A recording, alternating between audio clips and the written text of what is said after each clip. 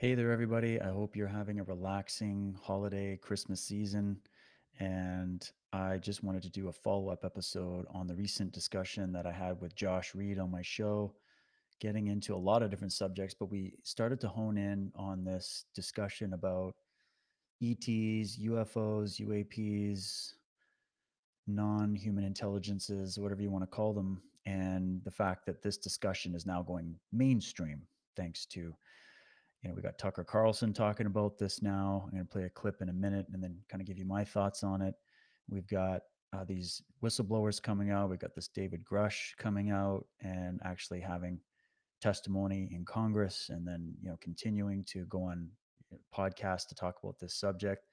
And of course, I've been a person that's been a fan of this subject for as far back as I can remember, and I've done a great deal of research on it.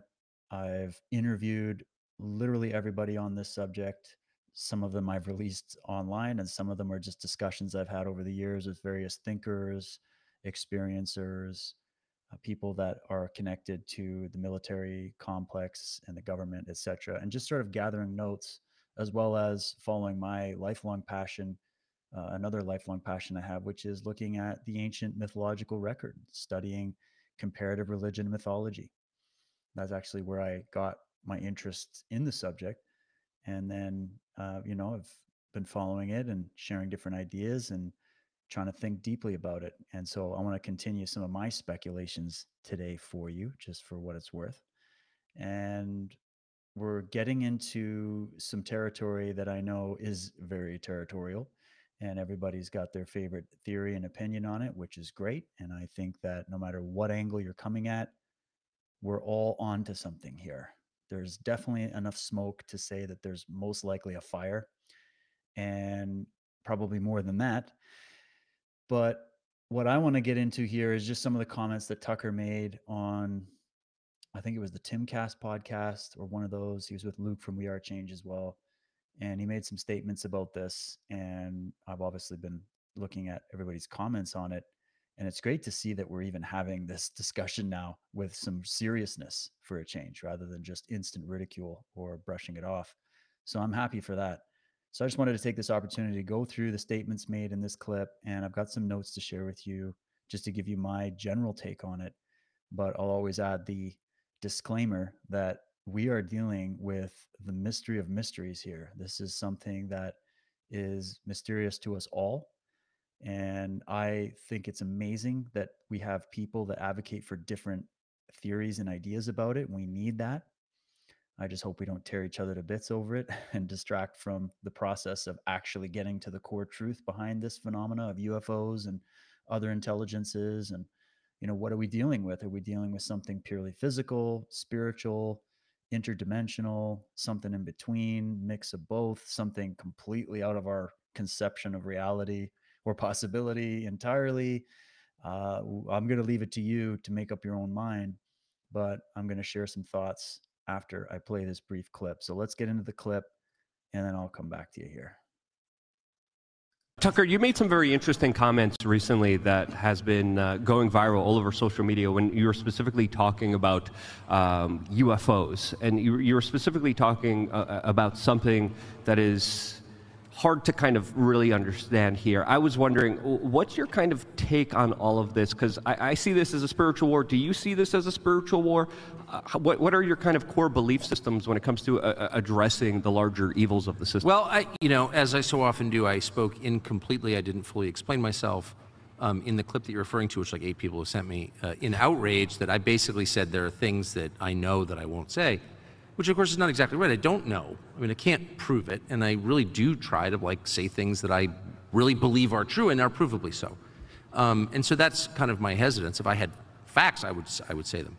It's my personal belief, based on a fair amount of evidence, that they're not aliens. They've always been here, and I do think it's spiritual. That's my view. So, and again, it's not provable, but based on on the evidence, I think. I'm with you. Doug. Absolutely. I'm Well, with the, you. the military has been working in this realm for a very long time. They have been also trying to weaponize it. There's also a lot of crazy experiments that they did with DMT, hooking people up essentially to DMT IVs, having people go off into the spiritual realm. So if you're not paying attention, you don't understand that there's a larger kind of energetic frequency and battle happening. But, with all but of can it. I say one thing? If the U.S. government has in fact had direct contact with these beings, whatever they are, I've already told you what I think they are, and has entered into some sort of agreement with them, which is the claim of informed people, I would say, whether they're right or wrong, I can't say conclusively. But if that is true, I mean, it's a very, very, very heavy thing. Yeah, a lot of people say interdimensional beings. Right, I want to ask, are angels and demons, or how would you describe these beings? You know, these are, again, I'm getting into the realm of conjecture, so I just want to say that flat out. Entity? But one thing I know for a dead certain fact, having seen it, is that there is good and evil, that we are being acted upon at all times. And I think every person can feel that in himself. I mean, there are moments when you are moved to do things that are much better than you actually are, and that are also more evil and destructive than you actually are. You are subject to forces from outside yourself. That is absolutely true. Now, we can argue about what they are, but every person in the room, if he's reflective, will tell you, yes, I know what you're talking about. And so there are forces that are not human, that do exist in a spiritual realm of some kind, that we cannot see, and that when you think about it, sort of make you think we live in an ant farm. Yeah. Being right? And that's that is real, Yeah. okay? And there's many artists also talking about how essentially what they do in their greatest works of art is usually done through channeling. Of course. And there is an aspect Not of this Freedom that I Tunes, think, by the way. Yeah, but definitely not that Well, one. he's Not channeling- that- We haven't made it's not that anything good good. yet. By the way, every artist will tell you that. Every artist. That something state. happened, that they're not themselves, that they just were doing their art, and then something just Transcendent. went. No, but through and it's them. not just visual arts. It's every creative act brings you closer to something outside the human realm, and you can feel it, whether it's woodworking or writing or painting a painting or writing an opera or writing a rap song or whatever. Anything that is true and beautiful or anything that is dark and destructive is almost certainly a product of forces acting upon you, and you can feel it. Tucker, you All right, so there you go. So many things said. I wish I could have been sitting at that table, but this is just going to have to do. I absolutely love these lines of questions. I love thinking about this. I've got books sitting right in front of me where each author will have a slightly different angle on the questions that are being raised by Tucker and by so many people right now, as this information starts to come out more and more, and as more people become legitimately curious about it. And actually, I think everybody's curious about this subject. I think you'd be hard pressed to find any human being walking the planet that hasn't thought about this and wouldn't be absolutely fascinated to learn more. I mean, just look at the numbers when it comes to any of these major films that feature these kinds of themes. It is the blockbuster number one best hit. It's practically, movies like E.T. and Stargate and Star Wars and, movies in this genre are essentially part of our culture now. That's how powerful they are. You can go into any country, and even if you don't speak their language, you can say UFO, and they'll know exactly what you're talking about. So I think everybody's curious about it, but basically everybody's afraid to talk about it, at least here in Western countries, because of two forces. You have the religious minds and you have the scientific materialist minds, both of which they've got their own little unique slant on it. And again, I don't want to paint everybody with a general brush, but in general, both sides reject the extraterrestrial hypothesis that we're dealing with something not of this earth, or at least not in our conventional ways of thinking about it. And I think this is great. I'm honestly here to say I don't want to be here to give you the final take on it. There is no final take on it. This is a mystery, and I hope we get more information as time goes on. But I do have some things inside me that prompt me to do this kind of stuff, because I just want to say, all right, as we're speculating on these questions, we have to avoid the jump to conclusions, Matt. If we really want to be serious about it and investigate it and, maybe eliminate our natural bias that kicks in to this, that I can break down in a bit here, when try to really see it objectively. There's many pitfalls of thinking that can hit you because our minds and our ideas are prey to or victim to a few different aspects that I think we don't consider enough when we're having this discussion. Let me just put it like that. So I'm just here to say, hey, before we go down all these rabbit holes and entertain all these theories and then start speaking about them, as many people tend to do, as in the affirmative, as if they know for sure that that's what it is, we got to avoid that. And we maybe got to ask, why do so many people operate like that? Like everybody that thinks they know the truth about this is going to be, hey, I'm the one that knows, and everything else outside of my knowledge is wrong, evil, a psyop, or whatever. And this happens in the at the top level of this community, of these various researchers who all create their little camps of their explanation of it. They're kind of giving you their take on this reality, and then people like it, so they kind of band around them, they form little tribes, and then they shoot down the other tribes that have a different take on it. I have a different approach. I want to know what in the hell this is, just because I'm so damn curious about it, and because I believe that it's got a lot of relevance to the world we live in, reality in general, and even the situation we find ourselves, socially, geopolitically, etc. There's implications across the board with this question. It's up there with the question of reality, and is there a God? What happens after we die? I mean, are we alone in the universe? Are we the only creatures with intelligence operating on this planet? Whose planet really is this? What's really happening? These are essential, and they're questions that I love. I love them because I don't have the answer, but they definitely make me think, and that's all I'm trying to do with you here today. So, into the clip now. The word spiritual came up. So this is where you get into the meat of this, where you're going to talk to people and they're going to tell you, well, I think it's a spiritual phenomenon, this UFO ET thing. I think it's a spiritual phenomena. And many of those types tend to be either from one of the established religious paradigms or from the New Age community, where they'll say, oh, it's all spiritual beings. It's Ashtar Command. It's channeled beings. It's they're all spiritual, outside of our physical dimension. They're all separated from us by this barrier of illusion that is the 3D reality or whatever. And I mean, and some of these elements can be true, but I think we tend to take these theories and these ideas to the nth degree, where we make them concrete, where I don't think we should. So anyways, you got the spiritual side, and these four different takes were broken down very well by some videos by Richard Dolan, who I highly recommend his work. He's done so much on these questions. He's a true UFO historian. He keeps it much more logical than so many others in this field. And I've worked with Dolan. I've known Dolan, on and off for years. Did tours across Canada with him, spoke to him privately for many hours, and have interviewed him multiple times. I'm still trying to get a hold of him to bring him back, but we'll see how we can get that for you soon. But he came up with the four categories, and you can get this in his book, UFOs for the 21st Century Mind. I've got it right here in front of me. And it's a phenomenal book if you're curious in this subject, because what Dolan's doing is he's just collecting all the arguments, all the evidence, all the categories, and trying to organize it in one book so that anybody who's either new to seriously considering this subject, or even for those who are more seasoned, can actually speculate more rationally on the subject. And that's what I found the utility of that book was for me personally. And there are many other authors I could recommend as well that think in this way.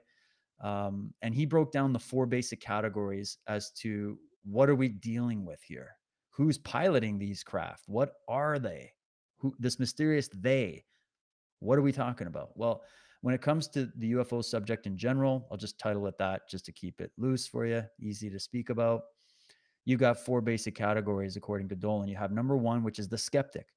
There's your scientifically minded, or even religiously minded, doesn't matter. Just anybody out there that is just purely skeptical of the subject and tends to try to debunk it on its face, tends to try to fight back, tends to go in there and say, oh, you guys are just making stuff up. This is all just a psychological phenomenon, blah, blah, blah. And there's many good points that the skeptics bring up that everybody should listen to.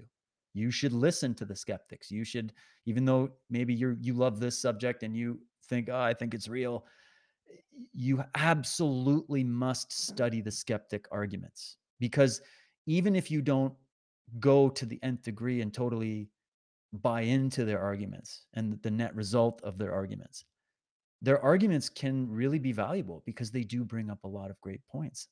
I just mentioned one, that a lot of this is a, a phenomena of the human mind. It's a phenomena of the human psyche. I believe a lot of it is. And then if you were to see, they kind of end there and then just move on. But what I would do is say, take that discussion of the psychological component, okay? Because you have the individual psyche of every human being walking around, making up their own mind on this. And then you have the collective unconscious, the Jungian idea that there's a collective unconscious, or there's this public mind that is much more lower IQ and more of a general thinking pattern. However you want to look at it. But that what we do see in ufology, in all these different compartments of it, we don't see a lot of discussion about the psychological component. So I personally don't. I listen to the skeptics, and I have for years, as much as I listen to the people whose arguments I favor, which are not so skeptical, if that makes any sense. I find it valuable. You got the skeptics, that's number one. Then you got the non-spiritual interpretation. So those out there that are a little more nuts and bolts on the subject, that are trying to look at this from the perspective of the phenomenological reality that here we are as living conscious beings on this planet, and our very existence begs the question, are there others that exist similar to us in space and time, in other locations throughout the universe, that are just like we are? They are evolving species. Perhaps some of them achieved a higher level of technological advancement. Perhaps some of them went on their evolutionary pattern earlier than we did. Perhaps some of us started on the same timeline and others achieved a higher level of understanding of reality, the universe, space time, technology, etc. Maybe some of them are more advanced than we are. Maybe there are some that aren't where we are at currently.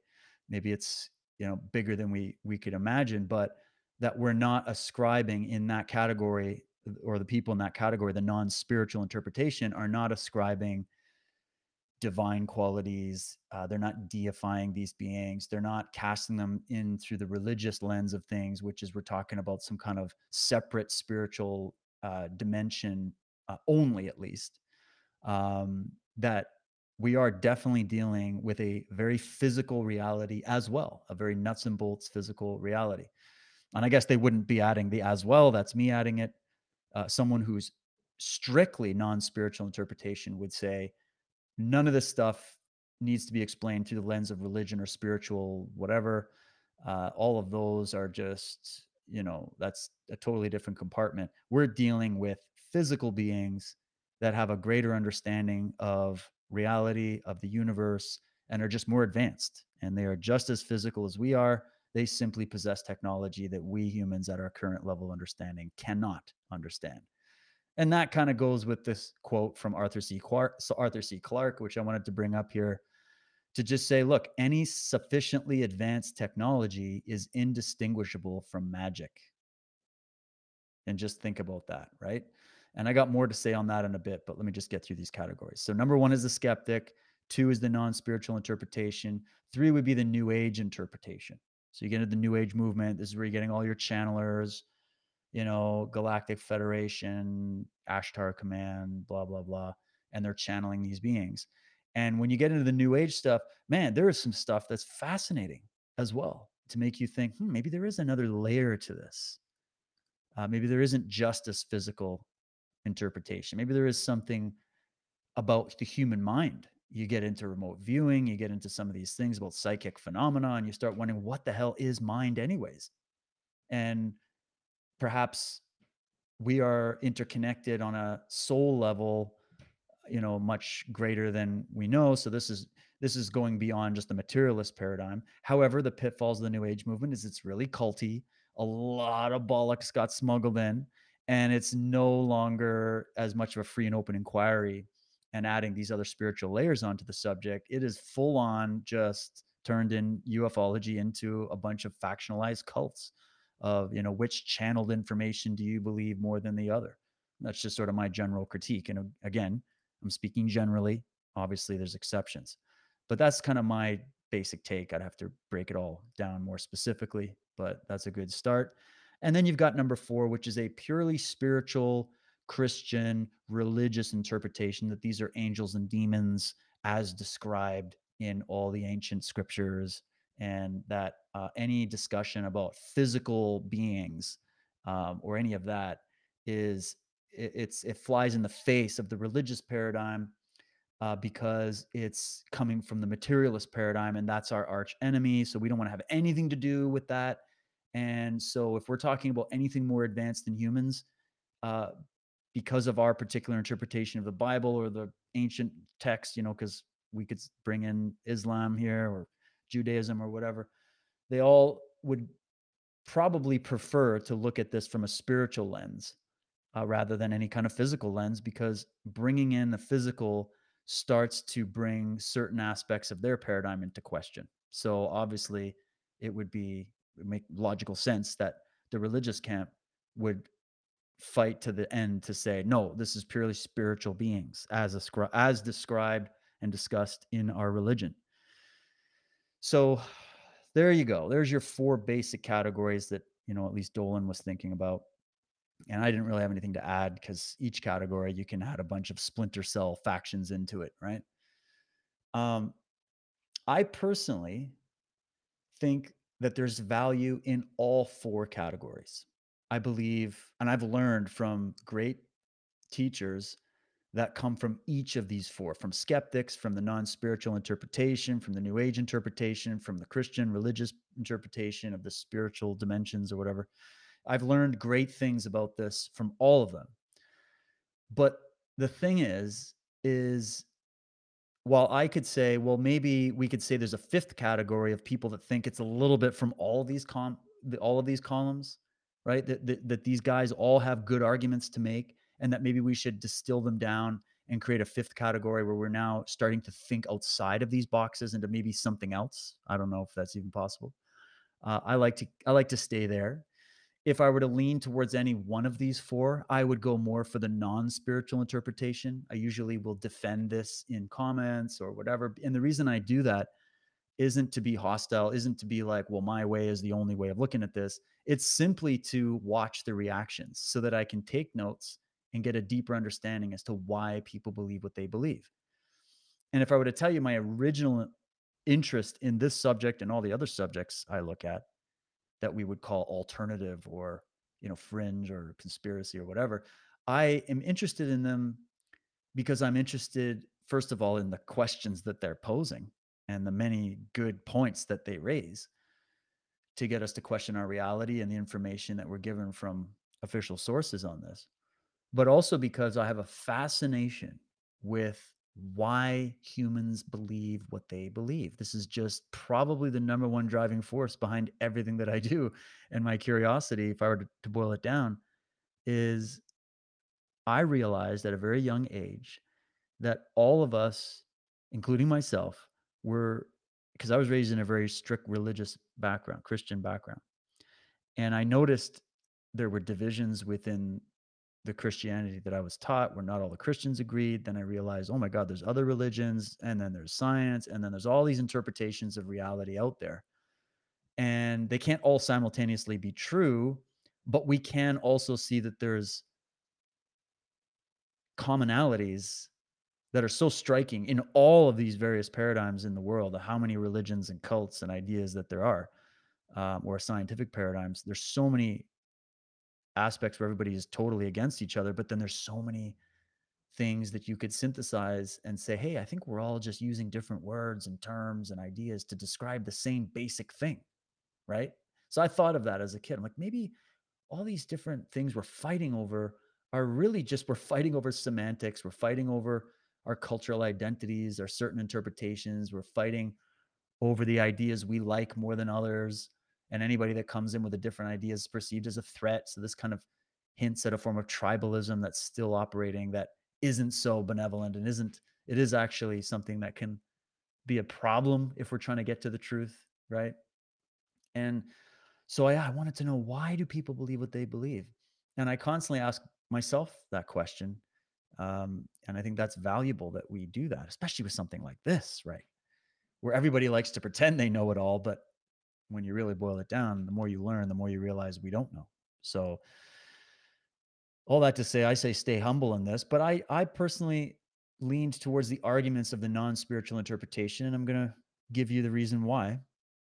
But I will say that I believe we're dealing with a bit from all of these columns here, and I think we're just trying to struggle to define it through our words, through our thinking, and that maybe there's elements to it that are just impossible at this stage for the human race to define, right? And so I say out with all the infighting, and more with just, let's get back to the process of science where we rigorously think about, test, and debate these things with some civility, and keep the goal in mind that we're not just here to affirm our preferences, right? That's the issue with this belief thing, is that most of the time we're dealing with preferences. People have selected things that they prefer to be true, that has constructed the baseline of their belief system, rather than, okay, we all do that. I do that. Everybody does it. But we're missing that point of the open-mindedness and the humility, that you need to constantly stay open to new information, new interpretations, and not stay so attached and committed to it. But try to actually penetrate into these mysteries and figure out what the truth is. I mean, that's what makes it fun, right? So, I just look at it like this. Let me go back to this statement from Arthur C. Clarke. Okay. And this gets into this question that Tucker was bringing up. I think they're spiritually. So I think there's a spiritual component. I believe they're spiritual. I believe they're not aliens. They've always been with us. These kind of statements, right? So I just take these apart a little bit. And I respect his opinion. I'm glad he said it, and maybe he's right. But what do we mean by that word spiritual? Like, the minute I bring that up, now we're going to have a whole conversation about it. And we're going to have to look into the etymology. And I got a little bit on that for you here. Because there's words that we use in our current time, right? We all use words, but few even study the words that they use. We simply use the words of the day, right?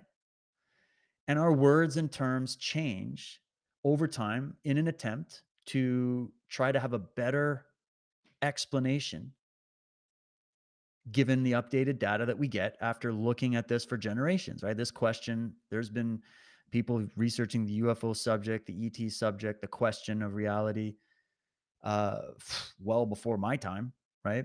This goes to some of the oldest speculation that exists. But our terms and names have changed over time so that we can get better specificity out of it. We can update how we're using these terms, given the fact that we have to understand we collect and gain more information over time.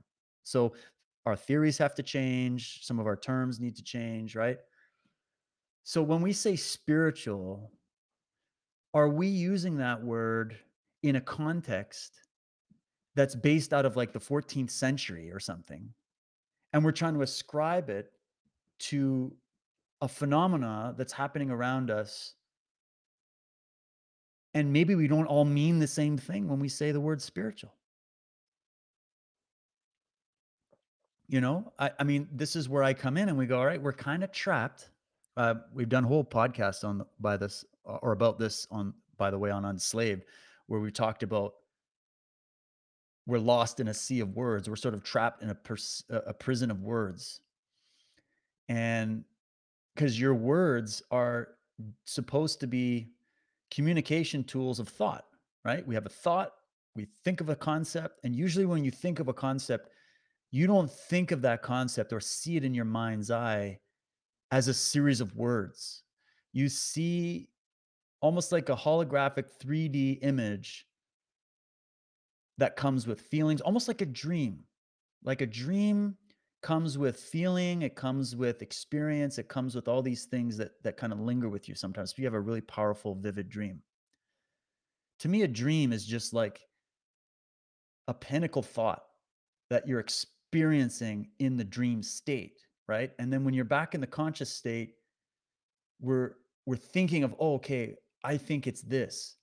I think it's that. And we're reaching for words to describe this dream we're having about that concept in our mind. And we're trying to distill it into reality and then explain it to another human being who has their own mind and their own dream state of thinking and their own understanding of the definitions of words and their own cultural um, and social or religious or non-religious belief systems that are filtering that dream. And then it comes out as we're all fighting over this. But maybe we zoom out and we go, well, maybe we're all just using words and terms that just it's the best we've got. But these words and terms, the thing is, culturally come with a lot of baggage, right? If I say spiritual and then Jim Jones says spiritual, and then some rabbi says spiritual, and then Richard Dawkins says spiritual, and then some priest says spiritual, and it's just extrapolate that out. We're all kind of using different. We're using the same word to describe a different layer of meaning to it.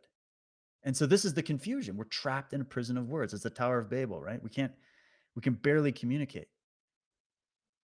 So when we're going, oh, are aliens demons or are demons aliens? I mean, these are words that we're speaking about in the English language that are, aliens and demons come from two different time periods, right? The idea of an alien, if you read even if you read the Bible, there's the word alien is in there, but they're speaking about someone from a different country. I'm an alien from a foreign land, right? That was the word alien in the Bible. And the word demon, we get into the etymology of what it means. And then there's even the word daemon, which is the more Greek understanding of it. I think that's what it is. And then there's, but anyways, and then every culture, you got jinn, you got all these different names for these spiritual beings that, there's lots of baggage with them. Because are we talking about actual separate living organisms or separate disembodied consciousness that did they name themselves demon or angel or alien or jinn or,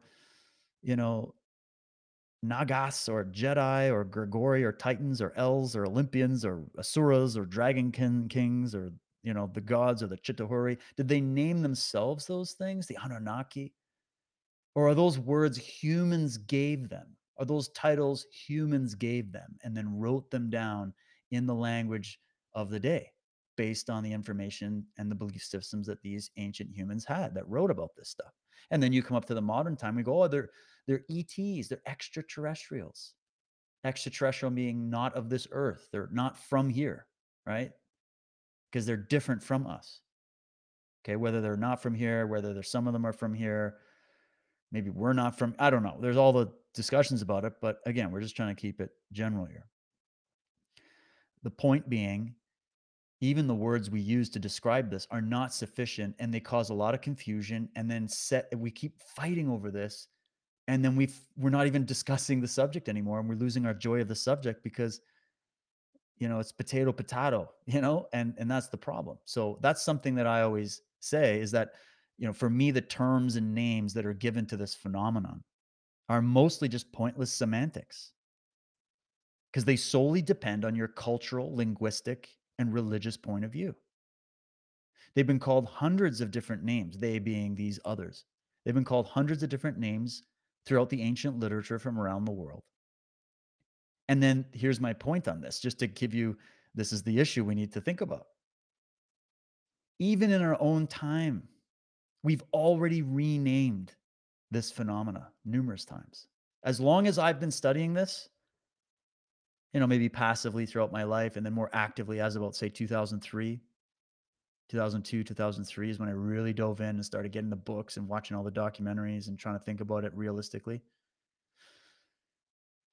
We've already changed. I've watched it happen. We've changed the way we talk about it, and we've changed it for many reasons. One, when we say ET, UFO, immediately that's been so beaten up by the propaganda about this and all the crazy people that have brought those words into our minds and all the baggage that comes with it in the public mind. So we started changing names to be a little bit more appealing to the public, to say, hey, there's actually something here. We're not just a bunch of crazy tinfoil hatters.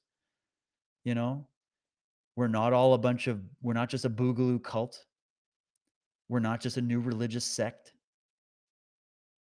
There's something real going on. There's a real phenomena happening.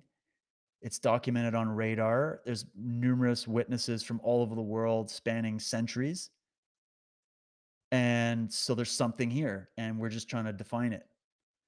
It's not so crazy. So we changed the names to make it sound a little bit more appealing to people. So they go, oh, I'm not going to be with those crazy UFO people, but I'm interested in this, UAP phenomenon.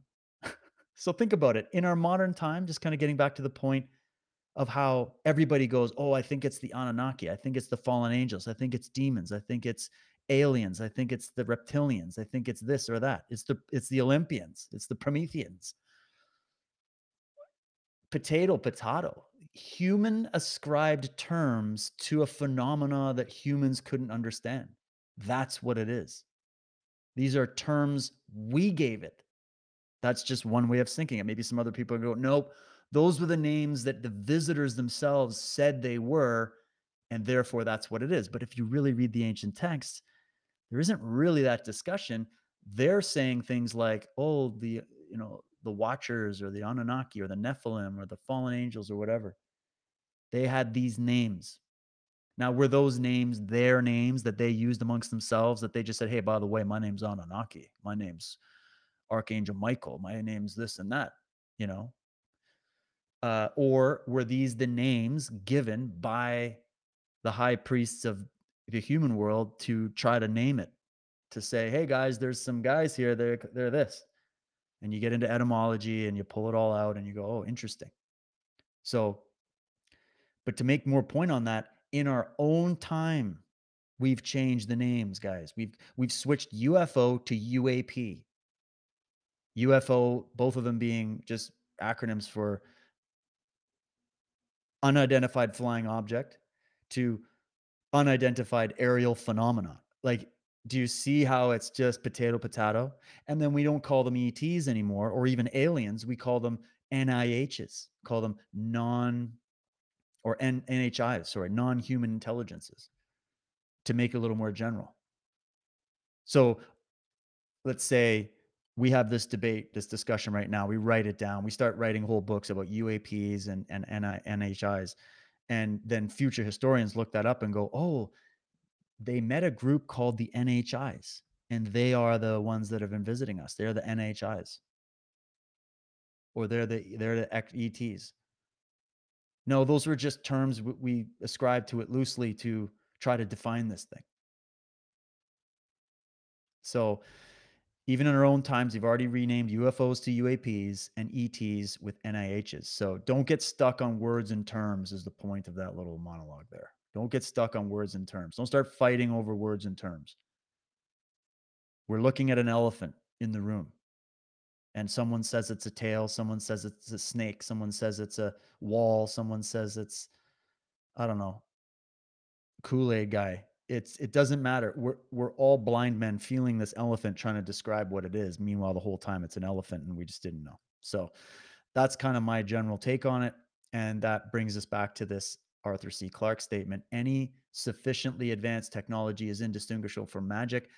Let's just, if I could extrapolate that a little bit, I don't want to infer any meaning to it that maybe Clarke didn't mean, but if I were to say this, I would say any sufficiently advanced technology relative to human understanding is indistinguishable from magic.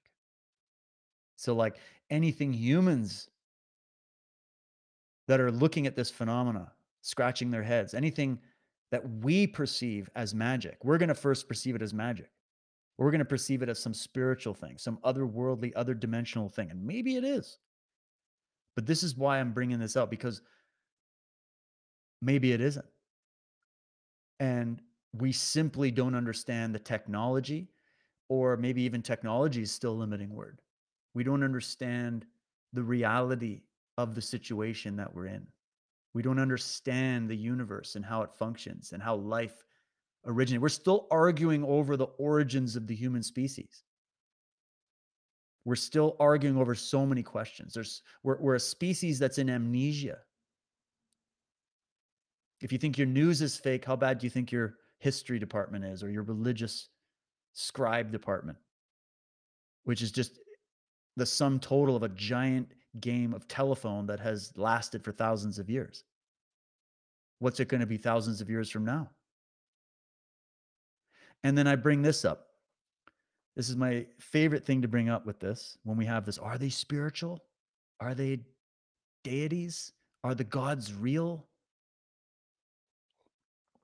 Real in the sense, not in the sense that maybe what ancient peoples called the gods and they deified them and worshiped them, come from an actual experience in ancient times where they did interface with something like this UFO phenomena that was so far beyond their current understanding at the time. We're talking primitive cultures here. And then also you could say, well, there was also advanced civilization. Yeah, even still, maybe that was lost. The understanding was lost with these lost continents and with these lost civilizations. But when man was coming back up the curve and going from the Stone Age up to now,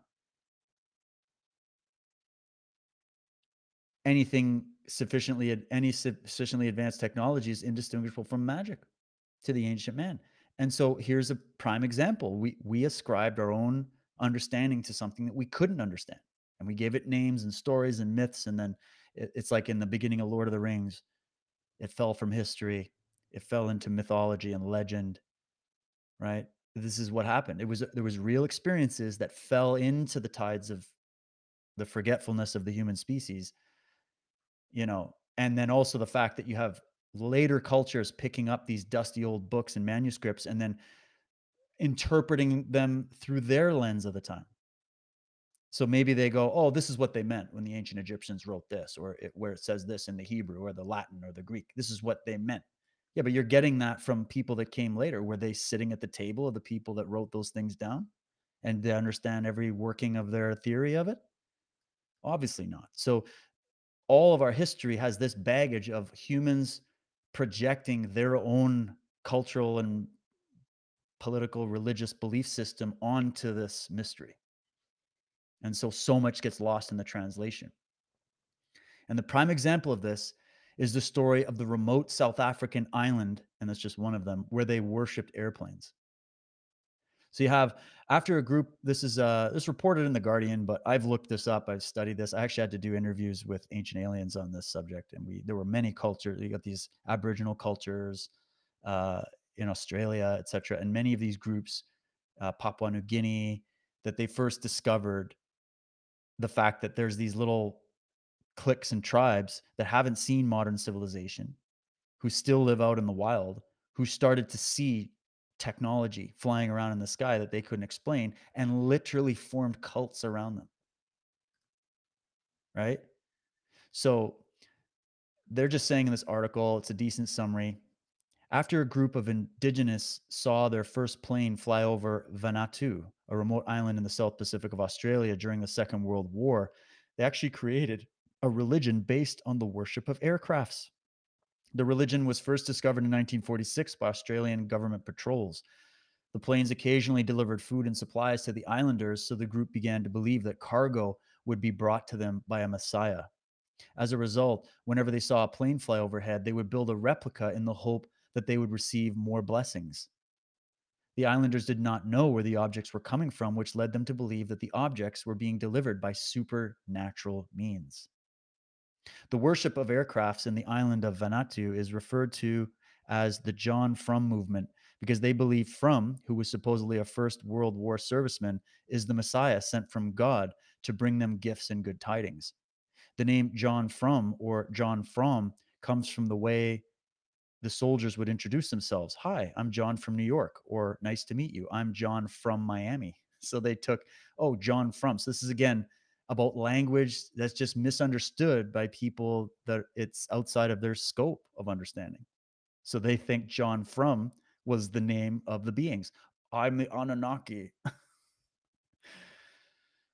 So Dr. Richard Feynman, even, he was a astrophysicist and theoretical physicist. He described the cult in a paper, actually. He said, during the war, the cargo religion saw airplanes land with lots of good materials, and they want the same thing to happen now.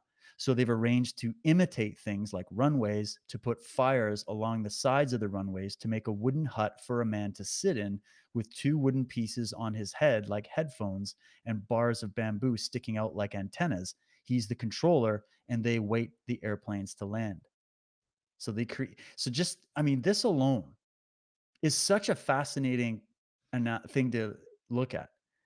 That this happened. It's documented. Go read about it.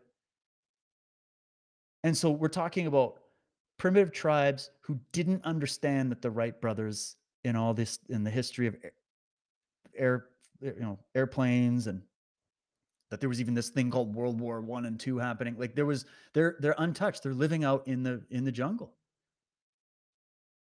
There's even been stories of they tried to take children from these remote tribes and bring them to like New York City, and they have literally psychological breakdowns. It'd be like traveling through time and showing the ancient Greeks an iPhone, like it's traumatic.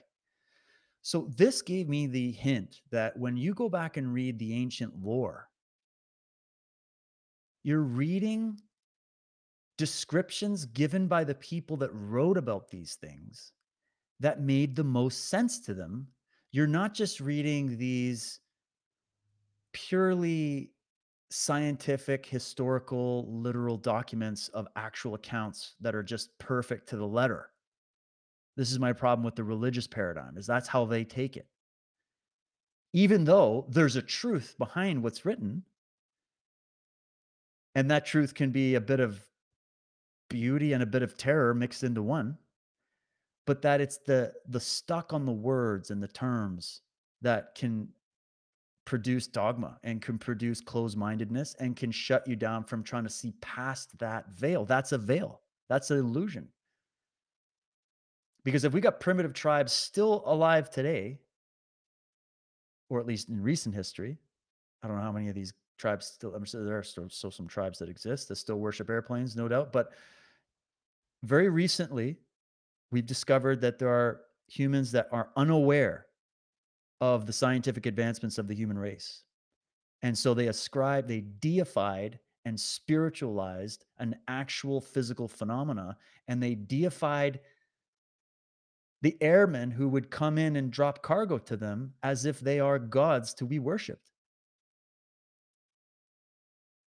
So this is the argument of ancient astronaut theorists who are saying, look, a lot of these myths, maybe not all, and yeah, there's definitely the change of that over time, but maybe there was an original experience that happened to certain peoples on this planet that was treated then in the way that these Aboriginal tribes were treating these airplanes. And now that we have this phenomena, as advanced as it is, and the information we're getting out, we're learning about classified projects and recovery programs and, all this stuff, abductions and God knows what. And then you go reread the fairy tales about abductions over again, and you go, oh, interesting. How can we not look at this at least to go, well, what if we're using all these words and we're theorizing about it, which is great.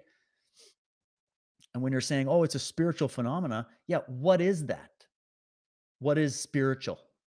What does that mean? Does it mean the same thing? Are we talking about the same thing as what I just explained as the story of this tribe that worshiped airplanes? Turns out it's a very physical phenomena after all. It's just being described through the imagination of the very limited lens of the human mind at that time that has only the information at their disposal. And I mean, you're only as good as your information, right? So that's why we can't just speak so confidently about this stuff. But it also doesn't mean there isn't a spiritual reality either. It doesn't cancel it out. It's just, I've got to call this up when we're having this discussion to say, keep this on the forefront of your mind. And that's the intention I have when I come out and I try to question people that are out there. Oh, this isn't some alien phenomenon. The aliens couldn't get here. It's impossible. It's spiritual beings from other dimensions. Well, maybe it's a bit of both. Why do we have a problem with it being a bit of both? It's interesting to me. So let's get into the etymology. I'm not going to a deep dive on this. I'm just going to give you some very quick little notes on it. Okay. So actually, you know what? I'm going to get to the etymology. I've listed it in a few points. I got like 6 points. Okay. That is in a section I call arguments against spiritual beings being the only explanation for this. Okay. Just the only explanation. Doesn't mean I'm taking it off the table. I've had some freaky paranormal experiences in my life. I had Tom Montauk come on my show, which I should link up for you. Go check it out. Just look on my channels. Go look up Tom Montauk. We had a really good chat about it. He did a really good job of explaining this, and I'm going to do more on this with him down the road if he's willing.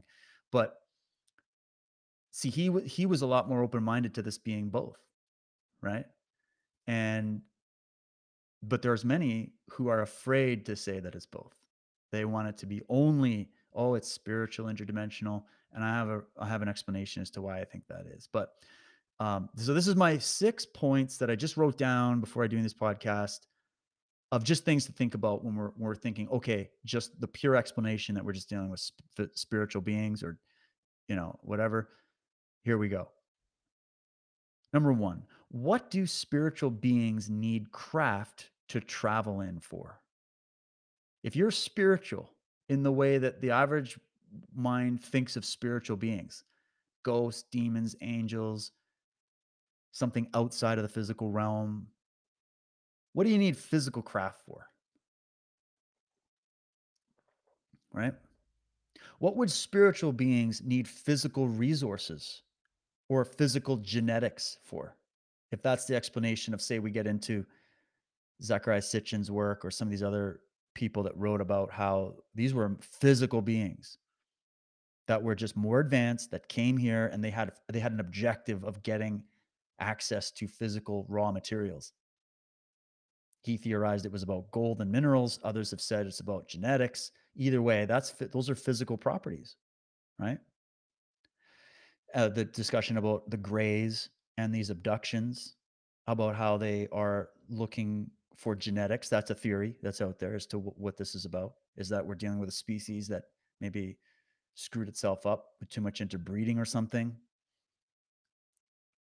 or they come from a dying planet and they need to re-engineer their species and they need the genetic materials and the physical materials from other planets in order to achieve that. That's just one theory. What would spiritual beings and oh, sorry, one more point about that. In a lot of the ancient legends, you can tell the difference, in my opinion, between mythological writing where they're talking about astrology or movements of planets and just calling them gods and creating little Shakespearean plays of, anthropomorphism and metaphor and allegory in their storytelling. There's that, but that there's also discussions that are very specific, as in, the Nag Hammadi, uh, the ancient Sumerian writings and many others as well, even in the Book of Enoch and some of these other books, where it's specifically talking about something that is desired by whoever these beings are, that's possessed by the human race and that exists on this physical planet. So it's almost like, why do they have to come here and get humans to go and do mining operations for them? So it's the discussions in these stories, and you can get into ancient Native American stories and other stories that are similar to this, that there's a good case. It's not solid, but there's a good case to be made that a lot of these stories are so specific in that regard because these are memories harkening back to these older experiences that probably happened pre-flood or pre-deluge or pre-cataclysm, if you believe in that theory. Um, we're talking well before that, where there were real interactions with something more advanced that wasn't us, that ancient man deified and called spiritual beings, but that was just as physical as you and I. They just had a better understanding of time and space and how reality works, and they developed technology that looked like magic to us, right? So what do those beings, if they're just purely spiritual, that can travel through time and space in a second, that are what was thought of by the medieval thinkers as being demons and angels? What do they need physical resources and genetics and physical craft for? That's sort of the one question that pops up, and maybe you got an answer, but it's just questions to think about. Then there's this one, number 3. This is my sticking point. Okay, this is my sticking point. Doing all this work that I've done on Unslaved and on my show and in my research about psychology And I was interested in that because I first started looking at like mind control and propaganda and how that works. And then I was really interested in psychology. And then I've been batting around in this environment of alternative research for about 20 plus years now. And I've seen the psychological mechanisms at work in real time in people that are very resistant to anything new than their own ideas. And I was always like, why is that? Why are we so afraid to think outside of our own boxes? Why am I even afraid sometimes? What is this? So I got a curiosity about psychology, all right. And when you find out this pill, you can't keep this off the table when we have this discussion that Tucker's having and all these people are having right now. But what is this phenomena? What is it? Is it physical or spiritual or both? At least, I mean, you don't have to agree with my take, but at least don't take this point off the shelf or off the table when speculating on this subject. If we don't take it off the table, then I think we're still on rational ground. If we forget about this, we're going to be off in la la land really quickly, which is what happened to the UFO community because this was not present. You had John Mack and maybe a couple other guys that were thinking about this. That's it. Everybody else went, I want the shiny candy. I don't want to go deep on this. So here it is. Do we humans have a penchant for editing reality to suit our preferences or avoid dealing with anything perceived by us as traumatic or threatening to our current paradigm? It's a mouthful, but let me just make it simple. Do we humans have a penchant for editing our reality to suit our preferences? Yes or no?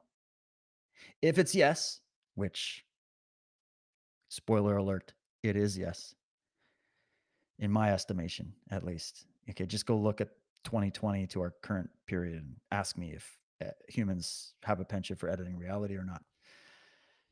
If we humans do indeed have a penchant for editing reality to suit our preferences, creating these things we call beliefs, and it might be motivated by trying to cover the trauma of the question in front of us or the reality or the facts in front of us. So we eventually avoid it and we edit it, right? There's the function of your brain that's trying to edit out trauma so that you can keep it's a survival mechanism for your psyche. If that's the case, what does that fact do to the research field that we're talking about? What does it do to it? Well, it opens up a lot, in my opinion. And that's why I just say I'm down with the discussion about this being interdimensional, spiritual, physical, a bit of everything. Maybe it's so big we can't even. I'm down with that. I love it all. Okay. But I stick on this point because if we don't at least keep this caption, this understanding in the forefront of our minds while we're speculating on this. And I was glad to see Tucker even say, yeah, I'm speculating now. I just want to let you know. So point to him for that 100%.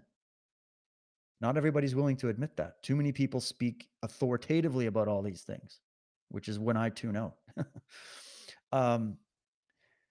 If we don't keep this, do humans have a penchant for editing reality to suit their preferences? If we keep that off the table of discussion when having this discussion is worthless. It's literally meaningless. If truth is the goal, it's entertaining. It appeases our anxiety. It might suit our preferences, and humans definitely love to have their preferences suited. But if truth is the goal, you have to keep this in the storyline, in the investigation process. Okay. So that's number 3. It's a big one.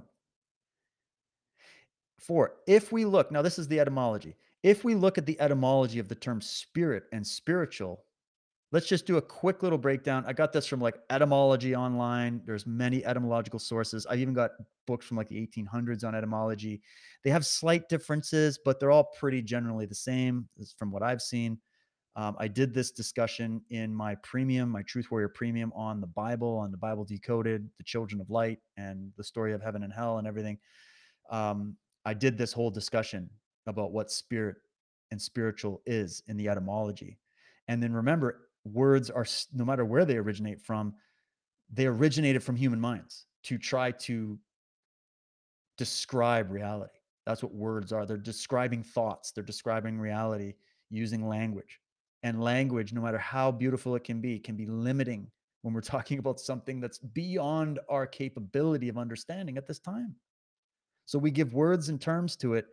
Then there's what people think you mean when you say those words. And look, now we're in the age where they're like, we don't even know what a woman is or what a man is or what, what green is. Like we can't even define anything anymore. And so we got to keep this in mind as well. So if we look at the etymology of the word spirit and spiritual, we get it from a medieval Latin ecclesiastical use of Latin spiritualis, which means pertaining to spirit of or pertaining to breath, breathing, wind, or air. Or from the Latin spiritus, which means of breathing of the spirit. According to Barnhart and OED, the earliest use of the word in English mainly is from passages in the Vulgate, where the Latin word translates Greek pneuma and the Hebrew ruah.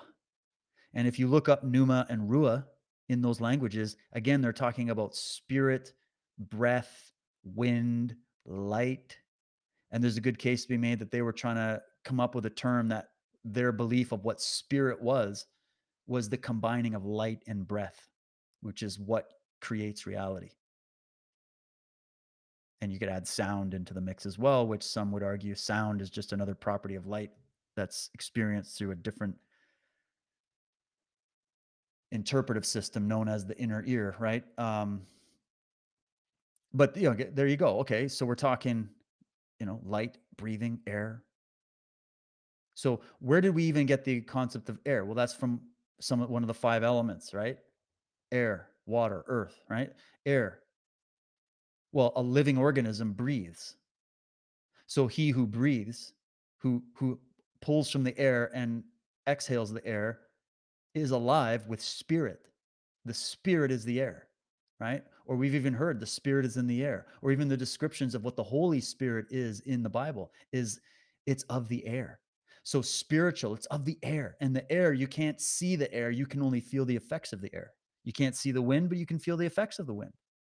You can't see the wind hitting the surface of the water to cause waves or movements on the surface of the water or ripples in the pond, but we know it's there because we feel it. So, we can't see it, we can feel it. And now we can measure it. And now we can get into molecules and all that. But either way, to the ancient mind, they're like, yeah, if you're breathing, you have spirit. And if you are not breathing, you are returned to the realm from which spirit came, from which air and breath and light and life came to man. We must go to the origin point. So it's just one way of thinking. Now, the other thing is they say there's a distinction between soul and spirit, as in the seat of emotions, right? Which would be your pineal gland and your prefrontal neocortex. It became a current in Christian terminology, such as in the Greek psyche in Greek, Psykhe, and pneuma. So psyche. So in Christian terminology, they looked to the words psyche and pneuma, and in the Latin anima and spiritus. If those are the terms that gave us this current understanding of spirit and spiritual. I found it interesting that in Greek, if you look up psyche, Psykhe, it's psyche. It's where we get the word psyche.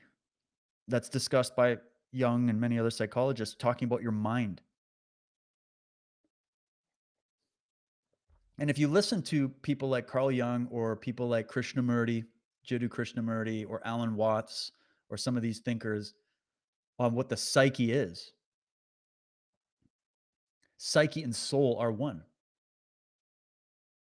In fact, look at it. The etymology is giving you a relation between the two words, psyche and soul, psyche and spirit, air, light, breath. The fact that you have a psyche, they're hinting at the fact that you have reason, you have all these things, right? I don't want to get in this big etymological thing. I just found it interesting that there's connections between spirit and the words wind, breath, light, and psyche, the mind. So are we talking about a realm of mind? Well, now you're going to get into all this stuff we've been doing on Unslaved about idealism and some of these German mystical thinkers and many other thinkers from around the world. It goes back into ancient India, it goes into many, many concepts about how mind and universe are one. Mind and spirit and psyche are one. And this gets into a lot of stuff here. So if we bring this on the table when we talk, or are these beings that we're talking about in this whole UFO phenomenon, are they spiritual? Are we back to the psychological arguments of the skeptics? We're like, oh, it's all a product of your psychology. It's group delusions and mass delusions and all this. Now, much of it can be delusional, much of it can be unidentified phenomena, much of it can be misunderstood, much of it can be projections of the psyche, meaning not physical, not real, but pulling in from the world of imagination, which isn't that some of the greatest philosophy has told us that world of imagination is literally what's creating this reality for us on a collective level?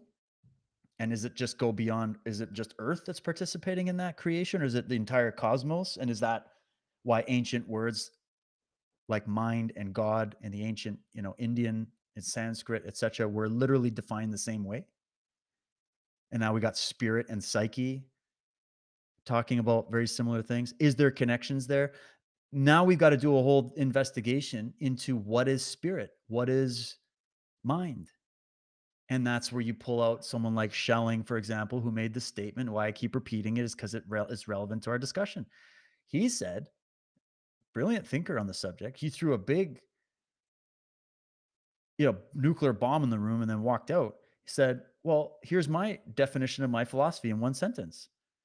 Nature, of course, humans are a part of nature and we live in a natural world, right? Nature, reality itself, is simply visible spirit. It's the end of the spectrum of what we call spirit. It's the visible material expression of spirit. So nature is visible spirit, and spirit is invisible nature. So what we call spirit is just the invisible nature that the human eye can't see and the human mind can't perceive.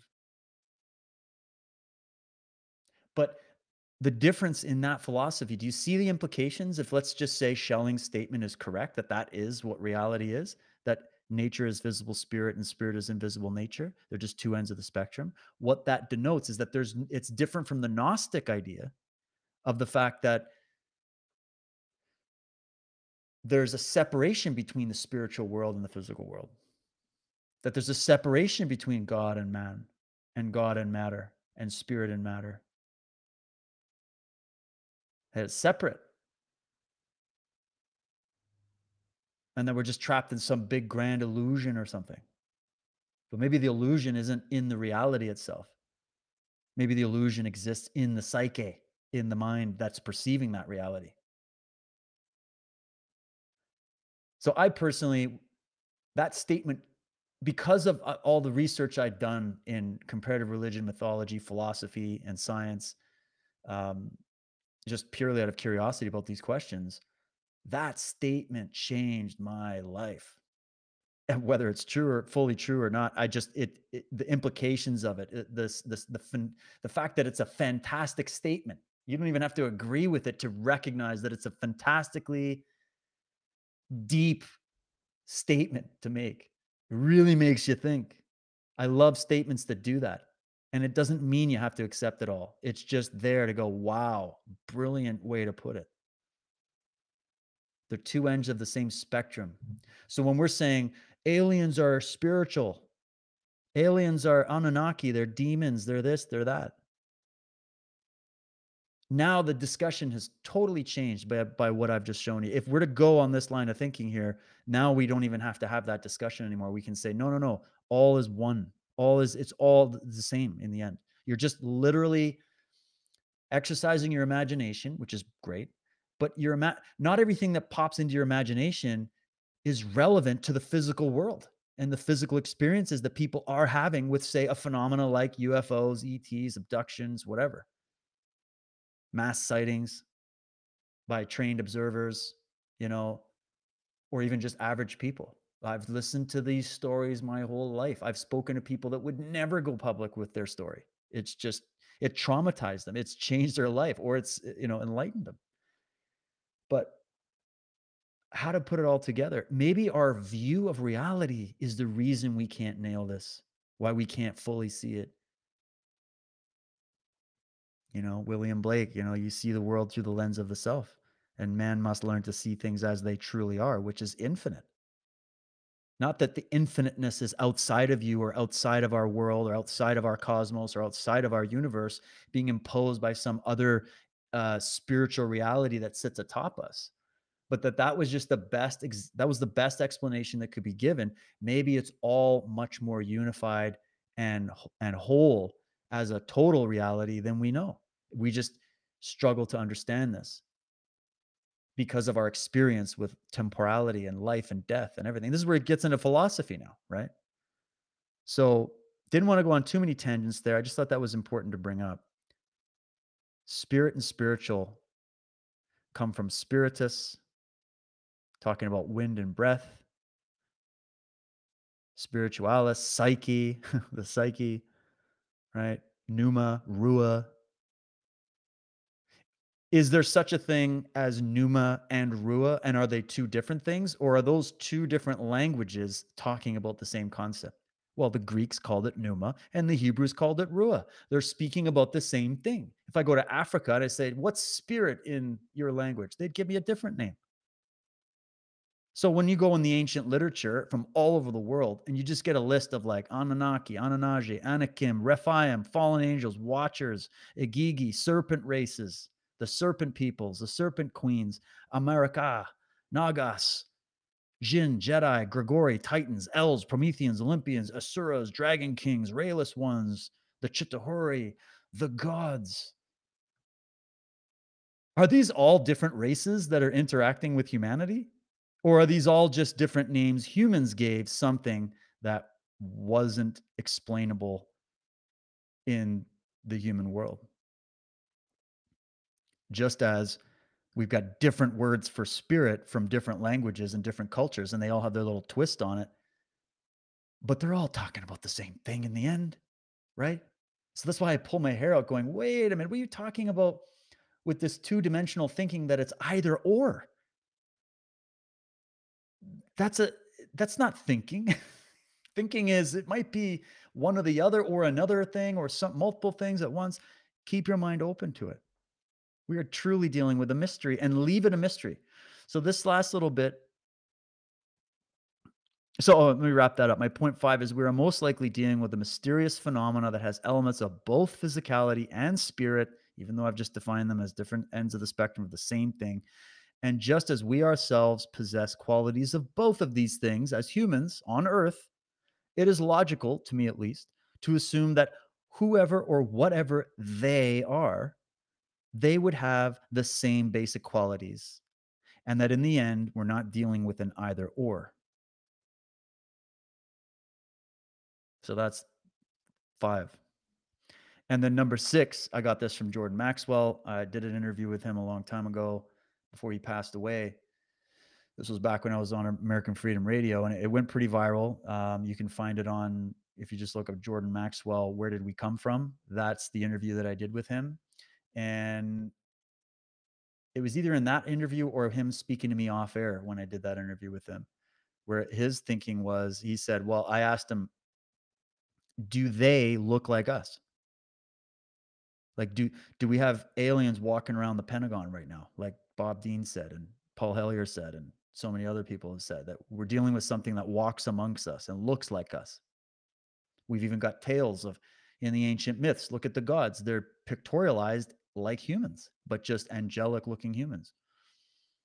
So I asked him, what do you think, Jordan? Do you think these aliens, whatever they are, these beings, these entities, do they look like us? And he goes, well, for me, he said it's more accurate to say we look like them. And what happens when you change that in your mind? They look like us. That's humans going, we're the pinnacle, we're the apex. They must look like us. And it's natural that we would do that. I mean, we're all subjective beings. We get it, right? Oh, they kind of looks like me. But which came first, the chicken or the egg? Do they look like us or do we look like them? And if we look like them, what are the implications to that? Now you bring in Charles Fort, you bring in Lloyd Pye, you bring in some of this discussion about, are we an altered species?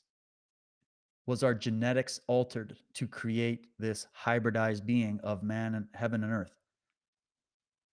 And when we hear heaven and earth, spiritual beings, in the religious language, we start thinking other dimensions, other spiritual realms, and other spiritual beings that aren't corporeal, aren't physical, doing this to us.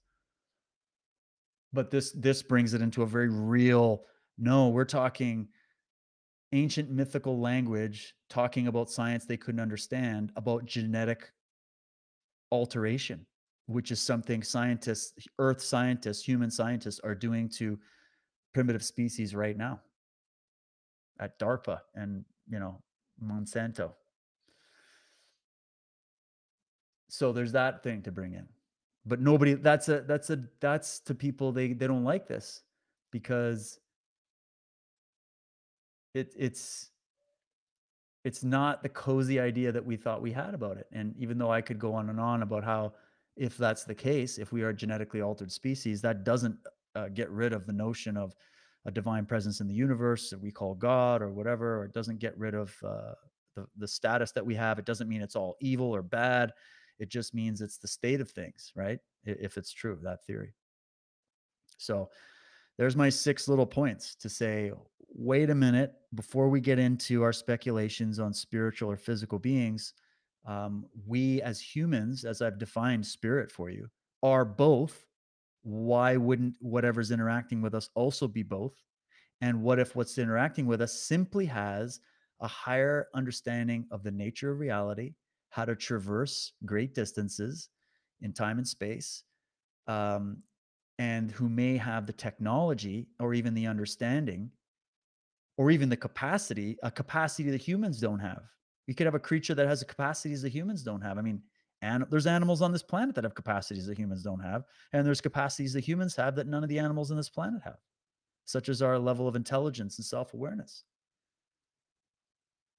But we're also incredibly thin-skinned, and this,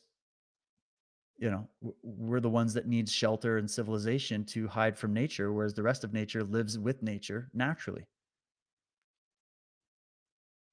So it's not an either or scenario. In my view, it's both. Way I see it, all archetypal renderings of these ancient terms must have had an origin rooted in real world experience at some point in time.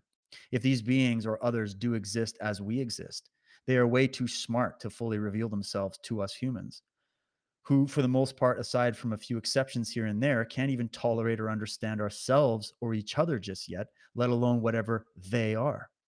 Remaining mysterious is highly advisable when interacting with an evolving species that has lost their touch with itself and with reality. As for the variety of names that you can find in ancient books about what these things are, or that even we call today, these are not different types of beings necessarily. They are simply names that we humans give them in our various languages. The very fact that it's so ubiquitous in the ancient record indicates this is much more than a mental projection alone.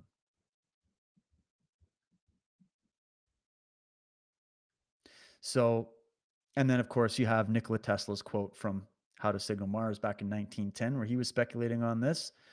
He said, most certainly some planets are not inhabited, but others are. And among these, there must exist life under all conditions and phases of development.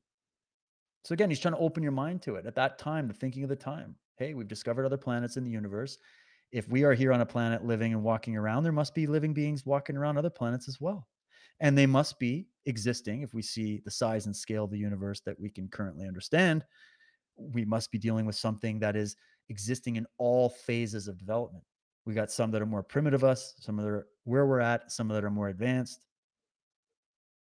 And then how does the sum total of all organic physical life in the universe interact with what we call spiritual or interdimensionality? Now that's the next discussion to have. But I bring this all out because for me, my pet peeve is when people get into this two-dimensional either or thinking and they go, oh, it's one or the other. And I'm sitting there going, man, be open to it all. Infinite possibilities exist here. But don't leave consciousness at the door, as Tessarian likes to say, meaning don't leave this question of, as we're interpreting all of this stuff and forming our opinions about it, are we leaving this fact at the door because we don't want to admit it, that we humans have a penchant for editing reality to suit our preferences, and we like to avoid dealing with reality and anything perceived to us as traumatic or outside of our control? Would you think that the UFO phenomena, the ET phenomena as we understand, would be something that humans would perceive as outside of our control? It might be the very reason that inspired the truth embargo, as Stephen Bassett calls it, by the military industrial complex and the private groups and organizations and families that are involved in covering this up from humanity, whatever this is. Maybe there's even a limit to what the people on the planet that know all the ins and outs of this operation, even there's mysterious things to them, no doubt, which frightens them to the point where they're like, well, we can't go out and tell the entire world or the American public or whatever that, yeah, this is something that's real. It's not visionary or fictitious, as written by, what's his name? Was it Twining? They don't want to come out and say it like publicly and make it a standard point of knowledge in human history, because the implications are that all governments would cease to exist, because of the fact that all the governments would have to say, yeah, we don't control this. We don't have any control over what these beings do. And what if they come out and tell us, like, because there was a statement by Tucker, he's like, well, what, it seems like they've always been here. And it almost sounded like the way he said that was what led him to the conclusion that we're dealing with spiritual beings. Or a civilization. This is another theory. There's a civilization that's more advanced that went underground, that hid itself from the main surface dwellers, and that they believe they own this planet. And they have developed, they're a breakaway civilization. But that group will say it's only that. It's only this group that lives in the hollow earth, and all the UFOs you see tend to come from the oceans or whatever in their view, and therefore we're not dealing with beings outside of our planet. We're dealing with just a much older breakaway civilization that went underground and has kept itself secret, right? And that's what we're seeing here. But then more open-minded researchers will say, yeah, it could be that as well. Or it could be that maybe there's a part of us that's not from Earth. Or maybe that's only to do with certain groups. Maybe we're the ancient aliens. There was a whole show on ancient aliens called Maybe We Are the Ancient Aliens. You know, I don't know. There's so many amazing ideas out there, but stay open to them. If you're truly curious, if you truly love this subject and you love knowledge and you love trying to learn about these mysteries, you're not going to close yourself off completely to any of these ideas. But you're also not going to buy into every damn thing that comes across your news feed because it aligns with your preferences, right? That's my caution here. And that's why I personally sit and will argue, even though I'm open to them all, the non-spiritual interpretation. Because we don't even define the word properly when we use it half the time. Number one, spiritual. And number two, there are amazing explanations that contradict that. And I think we should look at them and take all of this on board before we jump to that conclusion. Before we jump to that conclusion, on the jump to conclusions, Matt, get all these bases covered. Have this all on your desk when you're thinking about it, and then think about it. That's it. I'm just saying there's sort of like these, for me, there's precursors, there's prerequisites that need to be considered before we formulate opinions on this. And then no matter what opinion you come to, you must always maintain an open mind to new information that might contradict your preferences and biases in that regard. Everybody's trying to find a hill to die on. And yet this is bigger than all of us can imagine. What's that other statement? Reality isn't greater than you imagine. It's greater than you can imagine. Keep that in your mind while you study this. So when you hear fallen angels, yeah, fallen angels can also be looked at as angles of light, right? If you just have just look at the translation a little differently. But angels are not, Even that term fallen angels is a term translated into English from one or more ancient languages, which these ancient people would have used to refer to advanced beings that they did not fully understand. All language is formulated within a cultural framework and must be interpreted in a proper historical context before these words are used. And again, I go back to my original point.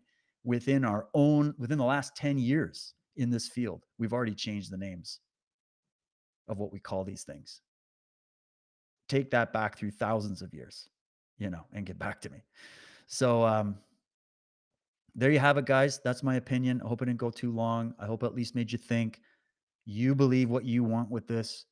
I hope we're at an age where we're starting to get closer to the truth about it. I hope more information is revealed. I'm glad these bigger personalities are talking about it. There's probably some other things that they said in that clip with Tucker that I wanted to comment on, but I'll do it another time. But I'm glad we're even having this chat. I thoroughly enjoy this subject. It's eternally been mysterious to me, and that's I'm totally fine also with the fact that we might not clinch it. We might not know. I'd like to know in my lifetime, but we might not, and we have to be okay with that. And let's not jump to a conclusion too early about it simply because we're desperate to get some kind of final word on it. Just let it be a mystery. Let the mystery move you, move your curiosity, and get you thinking on your own. And apply that same method to all the subjects that you find fascinating. Form a relationship with knowledge, form a relationship with learning and thinking and being curious and being imaginative, and learn to love these subjects because of what they do to you. No matter, even if you're one of the skeptics who goes, it's all a bunch of bullshit. Hey, it doesn't matter. This is one of the biggest questions ever asked by a human being ever. It's huge. It means it has implications then, even if you're going to say it's not real, it has implication. The question alone has implications for where we're at in our evolution of thought. And in that sense, it's a great mystery, and it's important, and it's relevant because of how long-standing and ubiquitous this question is. It means something. There's a purpose to it. There's a purpose to it no matter how you shake it down, just as there's a purpose to our lives here, in my opinion. So I hope that helped, guys. I wish you well, and we'll talk about this more soon. I'd love to know your thoughts in the comments. Cheers, everybody.